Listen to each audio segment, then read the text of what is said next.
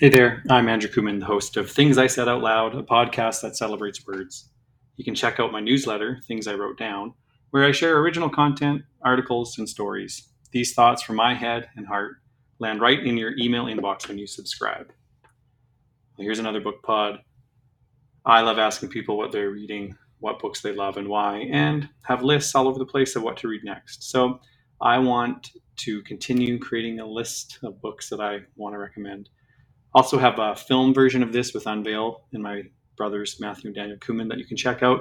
We release a film recommendation every week. Today I want to talk about Pilgrim at Tinker Creek by Annie Dillard. People who know me a little or know me a lot will hear me talk about this a lot, and they might get sick of it as well. But I can't say enough about this book. I love it. It's made a mark on me. And you know what? After my dad passed away, this was the first book I picked up. I went to it intentionally. I had to find a page with a folded corner that I've read many times. And I wanted to read a short passage that, even if I didn't understand why, meant so much to me as I grapple and still grapple with the grief. There's something about this book that so deeply resonates. I wanted to read this passage to you from the end of her book, and she writes, "I think that the dying pray at the last not please, but thank you, as a guest thanks his host at the door. Falling from airplanes, the people are crying, thank you, all down the air, and the cold carriages draw up for them on the rocks. Divinity is not playful. The universe was not made in jest, but in solemn, incomprehensible earnest, by a power that is unfathomably secret and holy and fleet. There is nothing to be done about it but ignore it or see, and then you walk fearlessly, eating what you must, growing wherever you can, like the monk on the road who knows precisely how vulnerable he is, who takes no comfort among death-forgetting men, and who carries his vision of vastness and might around in his tunic like a live coal, which neither burns nor warms him, but with which he will not part." That's just one glimpse of the glory of this book. Dillard wrote this book when she was 27. It went on to win the Pulitzer Prize.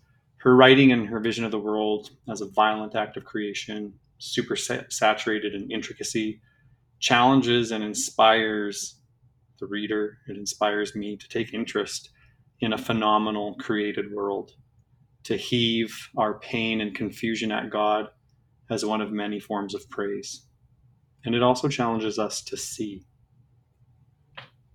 Written in the first person, the book focuses on the narrator's experiences in nature and the complications of life that follow, complications in writing, science, and solitude.